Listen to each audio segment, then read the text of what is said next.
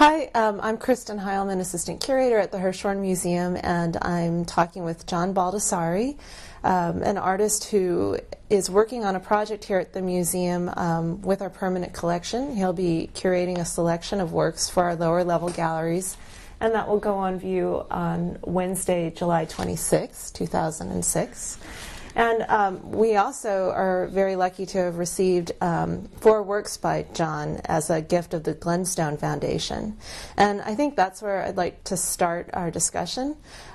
If you could just give us a sense of how these 4 works sort of fit into the earlier part of your career.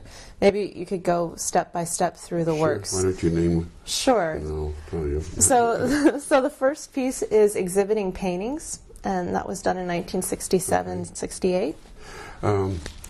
That was a body of work that involved pieces that were text only, as that is, or text and a photographic image, and they are on canvas. The photographic process is not silkscreen but liquid emulsion, a photographic emulsion, and the text is done by a sign painter who had instructions not to try to make it art out of it, but just to provide information, like a for rent sign or keep off the grass or whatever. And the base color are usually just white gesso, or in this case I use colors that I would call landlord colors, the kind of colors that landlords paint apartments with. And they're usually obnoxious. I think that's kind of a peach color, yeah. I think that's what we call.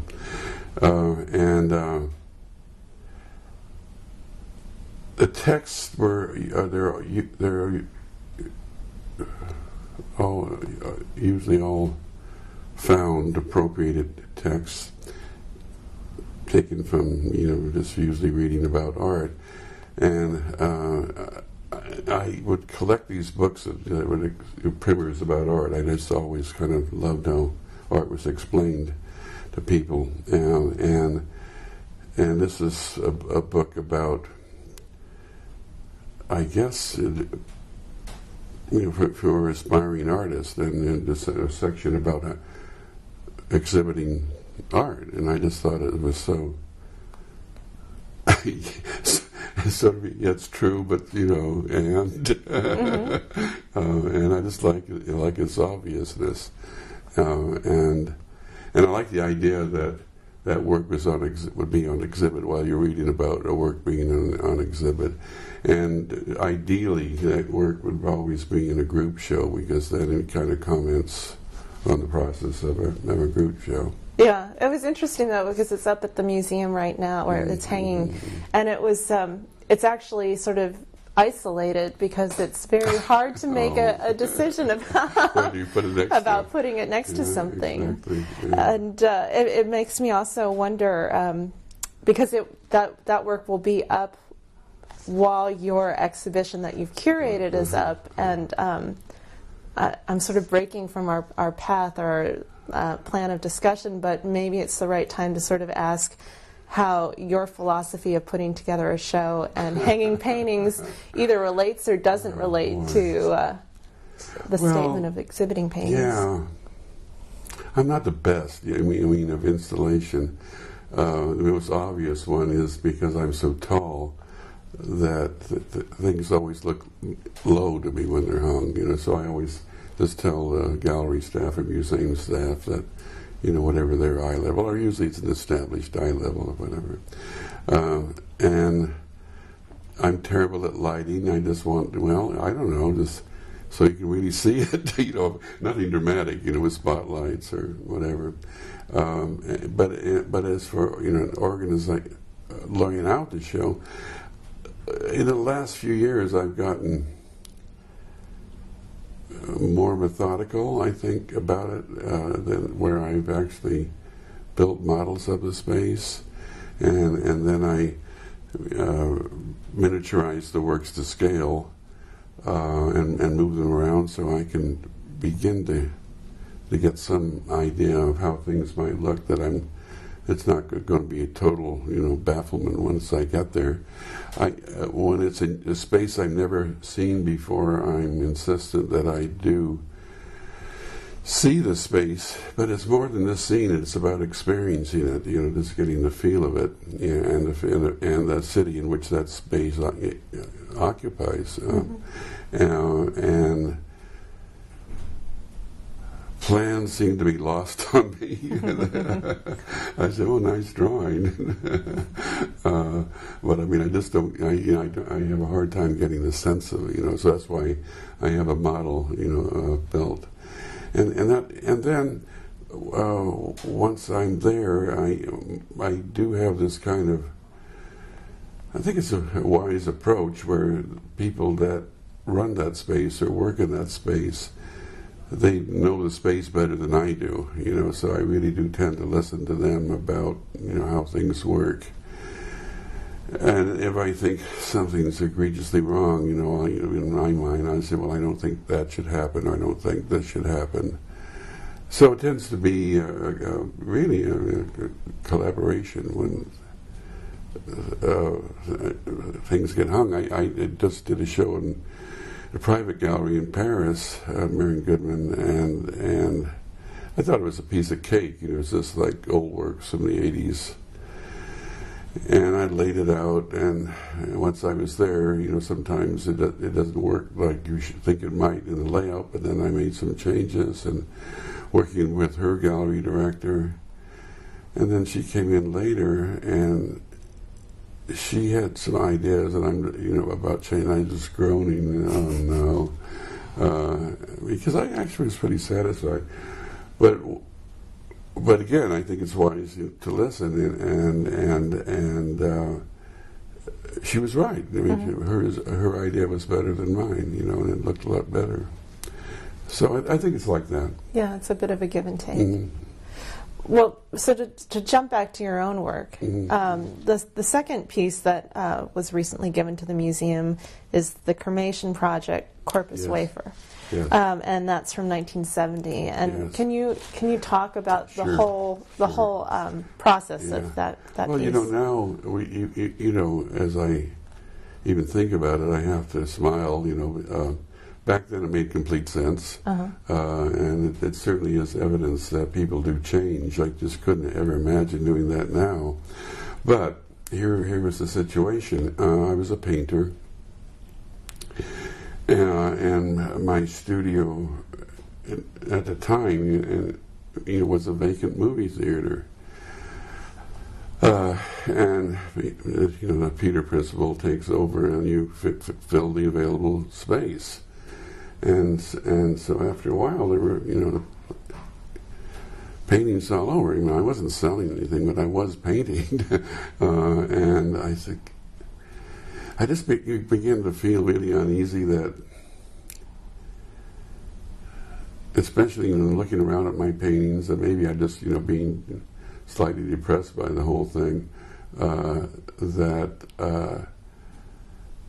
if I did those number of paintings in X number of years, then, in a greater number of years, my God, the number of paintings I would have, given the thing, that there would be a steady state and I wouldn't sell things, but maybe just trade things with friends, that. Well, that was number one, and then number two, that I didn't coin it, but sometimes when I desperately think I think of desperation, it might be true that from a certain distance, all paintings look alike. They're rectangles or squares, and they have colors inside of them, but. And then they're fine-tuned. Things change, but that's a really cynical view of painting. But I thought, well, there's got to be more than art than this. I wasn't sure, but I thought there just has to be more. But I think that kind of unrest and unease was going on in a lot of artists' minds at that moment in the mid-'60s. They ran on there. Okay, so. I said, well, and also, the aesthetic at the time was abstract expressionism. The work is the process of doing it. So I said, well, I've had all these experiences. I really don't need these paintings, and I could just have a photographic, record of it, slide. And so I photographed everything, and I said, well, now why don't I don't need these paintings. So I had this idea of atomizing somehow, making things smaller. And then I thought, well, I know what I'll do. I'll make, like that's maybe too many spy movies, but I'll make photographic microdots, and then put them behind stamps and mail them to friends. Wacko ideas like that. But the idea of atomization, took over, and I said, well, if I could just, somehow granulate it somehow. And I said, well, I'll just burn them, and I'll have ashes. And that began to appeal to me, because then I got thinking of some sort of like Nietzschean eternal return, that, well, the painting is done at this point of the wheel, but it's from pigments taken out of the earth, but it moves this way, atomization and going back into the earth, and it becomes pigment and keeps on going around, right? Mm-hmm. Keeps on becoming painting materials. So I kind of like that, and then I thought somehow I had to make a ritual out of it, and I had the idea of cremation, because you talk about a body of work, and I do really believe, one's work is it's me, and then I had these ideas, of the phoenix arising from the ashes and blah blah blah blah blah, and then rebirth, and I said, well, this thing, piece of cake, I'll just cremate them. Well, it's not that easy. You don't go around to mortuaries and say, guess what? My paintings died. And they're going to say, yeah, you're telling me. It's the worst paintings I've ever seen.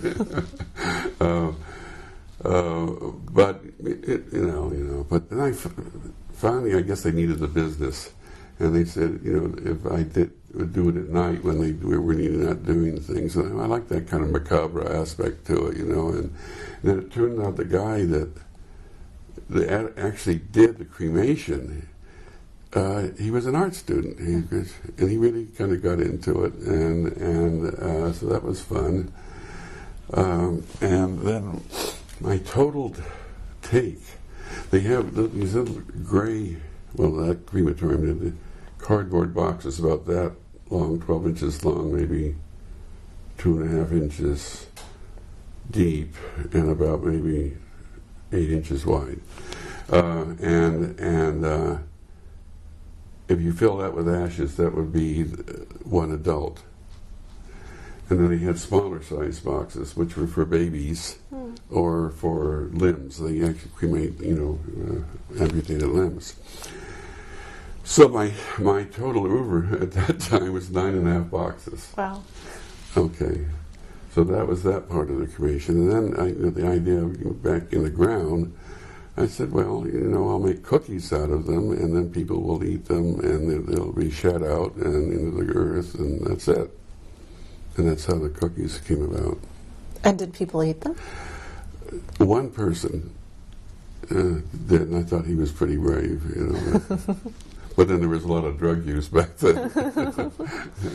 Well, and then the other aspect of the piece is that there are documents that accompany it, right? Oh, sure, yeah. And what was important about documenting it, Well, that in fact did happen, And I made a legal notice, had it notarized, had it printed in a newspaper. And why? Well, I think my reasoning at the time was that if you're going to do something, in this case, stop painting, it's like if you're going on a diet, you have to tell people. Mm-hmm.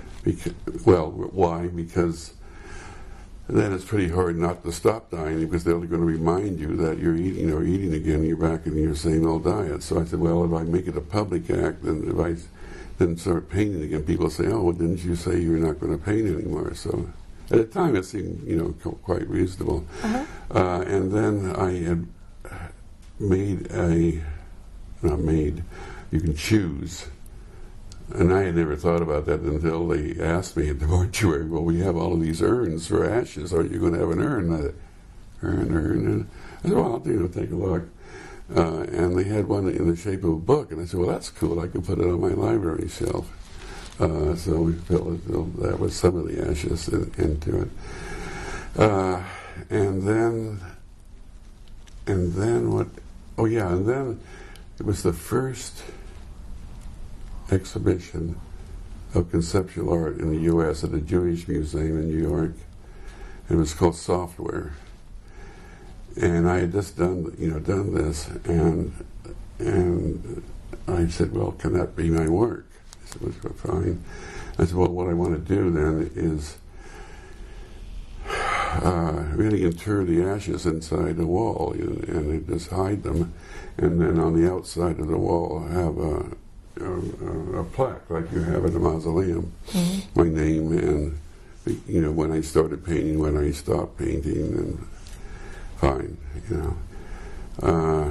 and then one would see the photographs, in the legal document, and then all of a sudden one of the trustees said she would withdraw all her funding if that happened.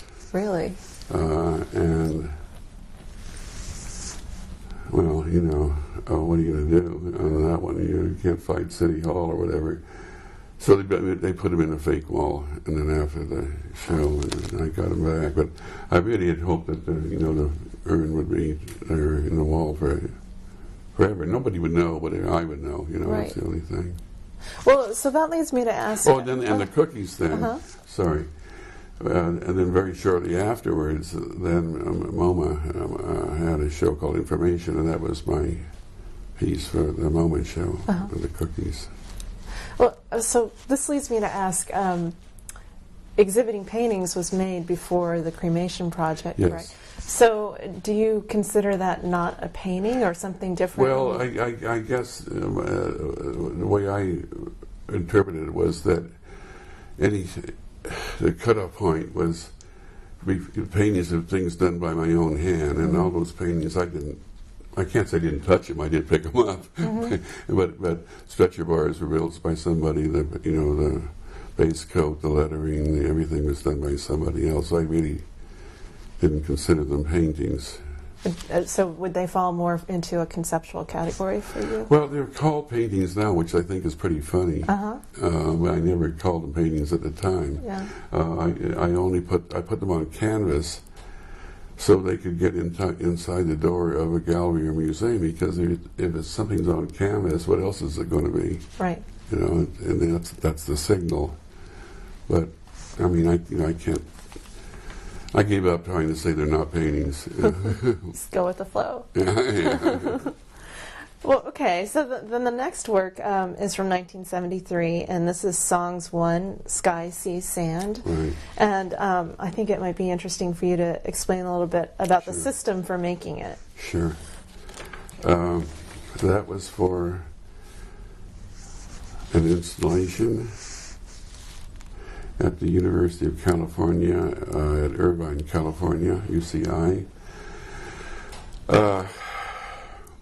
I had done, prior to that, works where it started by just throwing the ball up in the air. And that was done for an exhibition, also at MoMA, a group show of conceptual art. And it's called Pier 18, the deserted pier in New York, and you would do some work.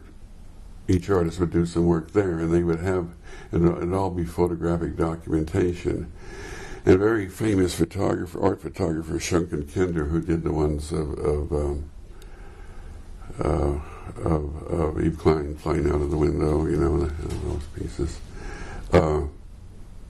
so I said, well, my mind was such that I had to do something that where it won't be their work, it'll be mine. So I thought, so I thought, well, I'll throw a ball up in the air, and they have to. And my instructions to them is that they're going to have the image of the ball right in the middle of the photograph. So it's almost like shooting. So they really couldn't compose at all. You just have to try to get it in the middle of the image. So that started that. And then I did another, and I went on with it in a commercial gallery in Milan, where I did a whole row of them, where I made a snap chalk line on the wall for maybe 50 feet. And then I put them on the wall in the sequence in which they were taken, and the line going behind would have to go through the ball, image of the ball, so all the images would go like this. Mm-hmm.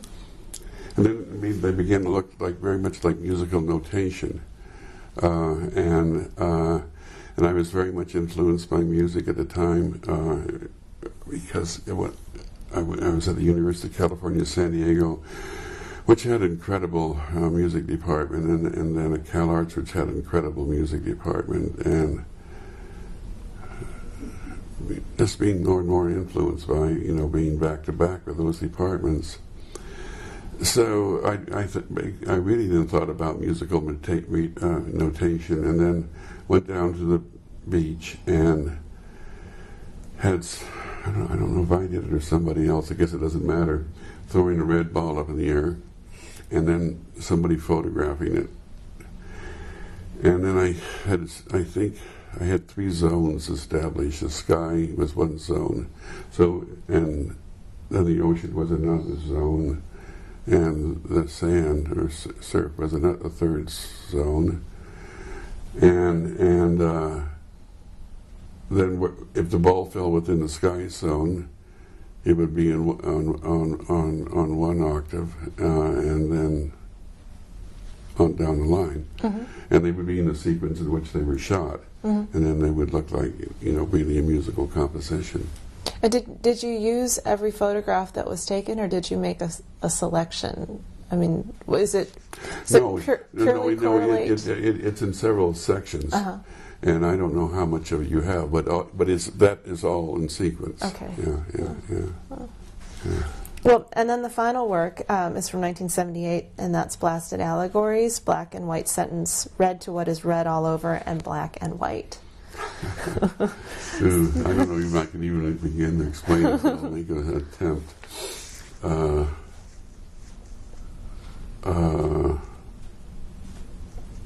Wow. You could start with just talking about the series, the Blasted Allegories. Yeah, I really will have to. Very much involved, and still with language, to the point where I've said a word and an image they're of equal value to me. One is a surrogate for the other, a substitute. That's okay. That's number 1. And number 2, I'm very much involved with structuralist mythology and language play. Number 3, I'm very much trying to avoid intuitive art, like this color goes well next to this color, making a composition in that way. So I began to formulate my visual dictionaries with found photographs, a lot of photographs taken off of television,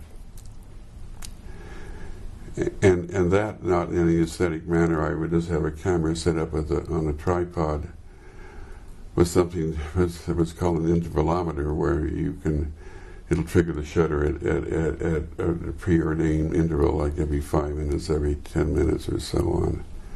So I would come into the studio in the morning, and I would pick a channel and say set it for every 5 minutes, and at the end of the day I'd take the film out, and it would just capture whatever it was at that moment, and then develop the film, big prints, and an assistant of mine would try to find a verbal equivalent for it.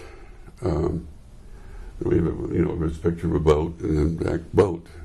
Some of them were a little bit more difficult, of course, and subjective.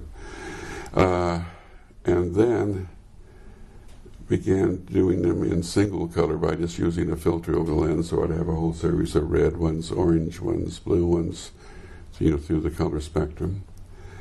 And then a whole series of full color. So I had primary and secondary 6 categories there, black and white, 7 color, full color, 8 categories. And then they all had attendant words, and then they were all alphabetized, all the A words, B words, so it'd be like all the red photographs alphabetized, all the blue photographs alphabetized. So I had all these lexicons that I could draw from. And then I began to invent language games, so if I might just take a sentence and then find those words, and then use those images, and those images would be together because of those words, and no other reason. Mm-hmm. Things like that, and the rules for the game are written on the piece, and I would have to go back really and look at that one. But essentially, that was the governing sort of principles of all of it. And I think that's interesting to sort of lead to the next segment of questions I have, which are trying to understand how your artistic practice might influence or carry over onto your curatorial practice. Well, I don't know right now. What I'm doing here, just going at it very broadly and simply picking things for whatever reason I like. Mm-hmm. So it's very much akin to where I would be a scavenger, going through boxes and boxes of random photographs and say, well, I like this, I'm not sure why. Mm-hmm. And then later I would begin to figure it out. Mm-hmm. So I think I'm just at the initial stages. I can tell you kind of some things that are happening, and you probably noticed that there are cases where the face of a figure is obscured, which is something that I do in my own work to destabilize the image. Usually the head is the most important, and I try to change that so if you can't see what's important, then you can look somewhere else. And there are like the Aikens one with a hidden shadow, and there's another Aikens one where the face is just really kind of obscured. We saw yesterday. Mm-hmm. Like that anyway. And then there are just some, because I've really, over the years, I really have thought a lot about what makes art. And some things I think are just, kind of fundamental. So I'm an Ed Reinhardt, which is just, a monochromatic, pretty much, surface. Things that are, just kind of very basic color, maybe 2 colors, like an Ellsworth Kelly piece. Things that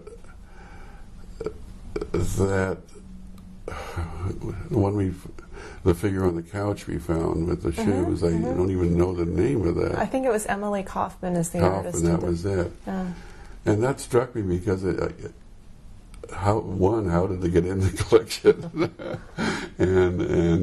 But it has a kind of, it's kind of a wonderful piece, and it's kind of timely right now. And I remember the first time I saw a Degas dancer with a tutu on, and I said, wow, this makes so much sense, putting clothing on a statue. Mm-hmm. And here you have these shoes on this woman, on this couch.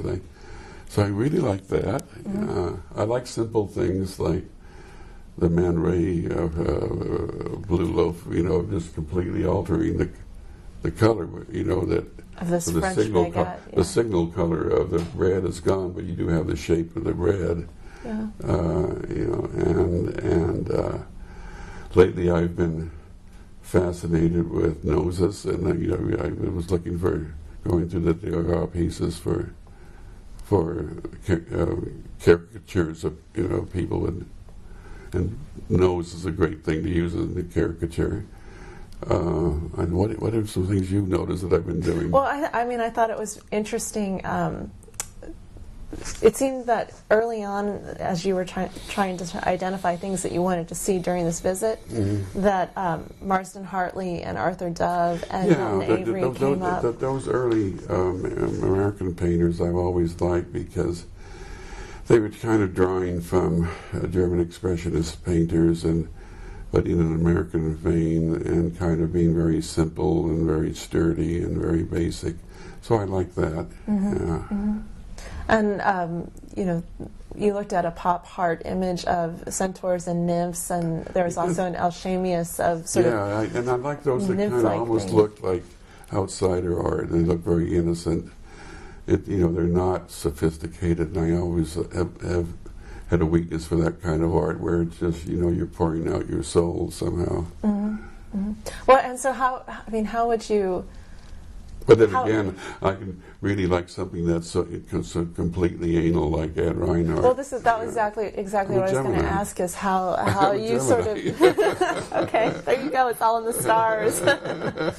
Because I think it'll be really interesting to see how you develop the relationships and make decisions about what sits next to each other on the walls. I think so too, because that's definitely sentimental. You'd like the Morandi. You know, there's somebody that's very sophisticated, but he looks, you know, like he could be out of an adult painting class, you know. But I mean, you know, he's just painted those same things over and over and over again. They're quite beautiful. Okay, then I thought, well, I don't want to be too didactic, but you know, it'd be nice to put that by the little Pato, you know, still life, you know, of things on the shelf, and who's also, you know, very simple like Morandi, but he was an American counterpart.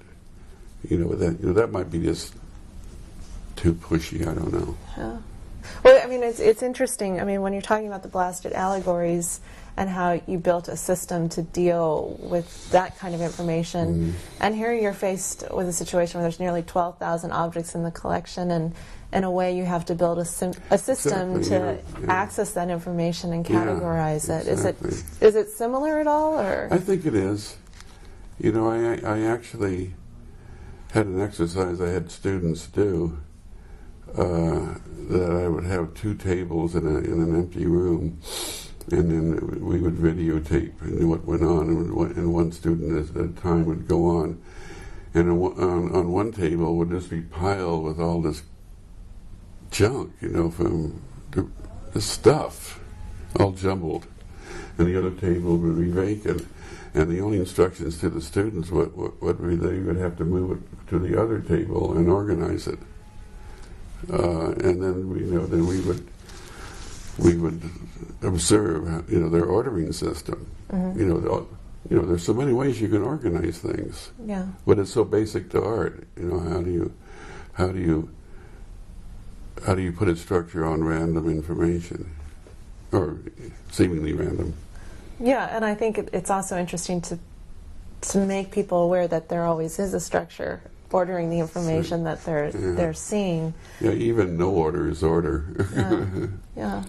Well, and two, you know, one of the other things I was thinking about in relationship to your work and sort of the process of acting as a curator in a museum, I mean, it seems that a museum is also a place where images and words come together. I mean, it might not be so explicit as in your work, but there are the words of the catalogs, words of brochures, and words of labels that exist in relationship to the images on the walls. But even more importantly, the museums are tastemakers, and that's something, you know, that I cannot help but be aware of.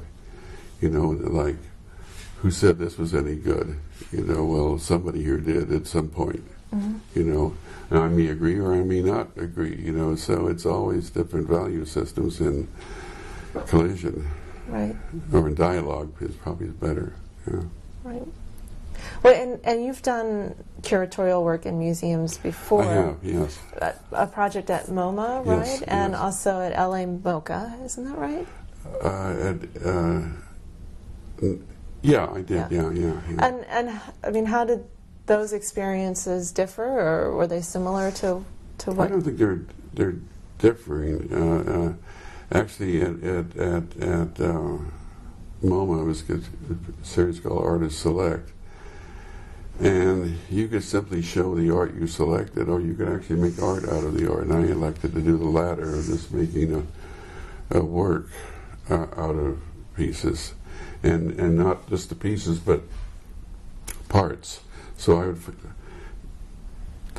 go through the collection. If I saw a certain section I liked, and maybe it would be a boat or something like that, and then so I just photographed everything, and I would just cut out the boat, and so I made a giant composition out of elements from works from their collection, and then we displayed also the full images of all the works, and sometimes the paintings too.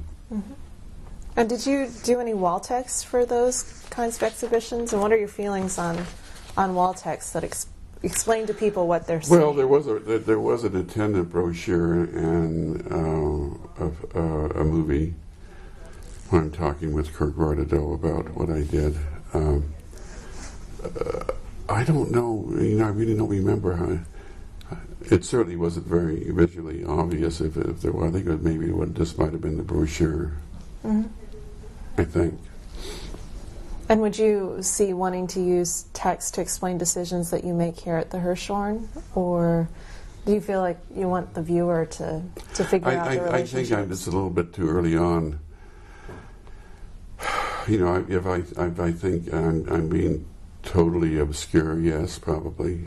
Yeah. But on the other hand, I have a fear of being overly didactic. Also, then you really wouldn't need anything. Mm-hmm.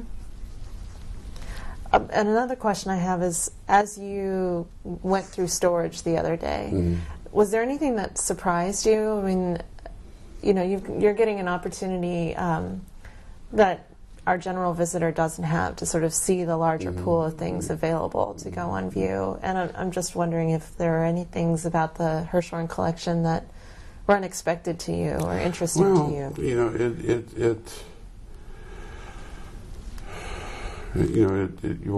There's so little time, of course.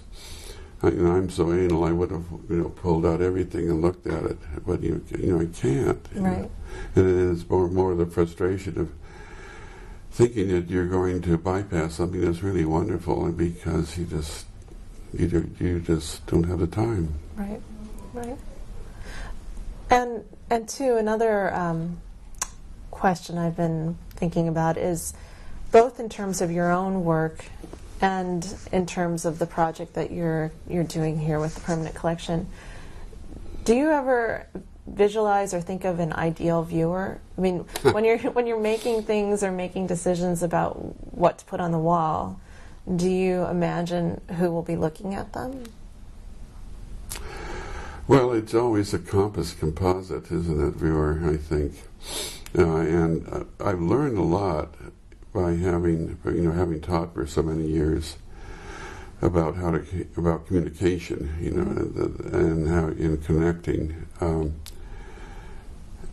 and I think in teaching I've always used the attitude that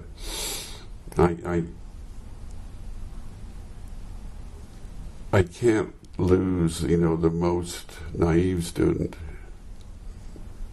where they're feeling lost, but I can't be so simple I've lost the most sophisticated student. So there's a real paradox going on there, and you kind of have to aim for the middle, well, not even aiming for the middle, but you just have to be so aware of that paradox. And then when it comes to doing my own work, I mean, I don't have that attitude that some of my friends back in the old days used to have early conceptual art, like, kind of screw the bourgeoisie. It's not for them anyway. Mm-hmm. No, I'm against that. I do think art is about communication. I mean, I can't imagine any artist that does work and hides it away. It's meant to be discovered. I mean, even Emily Dickinson, I'm probably pretty aware that her works are going to be discovered. So if that's the case, then how do you approach that? And there's a couple of role models that provided answers for me: Giotto, Matisse. Where on one hand, like the murals in Padua, at the Arena Chapel, they're like comic books. They're almost anybody can get it. But then the most sophisticated art scholar, can go on and write books about it. Matisse the same way. He looks perfectly obvious that my kid can do that, but it's very sophisticated. So both paradoxes, but I think that's the answer. You do that. Mm-hmm. Mm-hmm. I don't mean to make it sound easy, but that's what you hope for. No, it doesn't sound easy at all.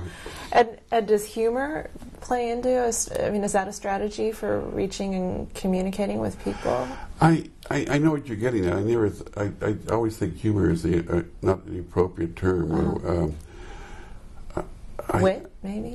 Maybe. For me, it's like, if I wanted to be funny, I would be like Bill Wegman or somebody, but that's not my goal. I think it's to see the world in a slightly different way that makes as much sense as the way we see it. Mm-hmm. And that makes people aware that there's no normalcy. As you pointed out, it's that. It's the way we structured things are seen. Mm-hmm. I always remember an artist, painter friend of mine that way back in classrooms where there were easels, but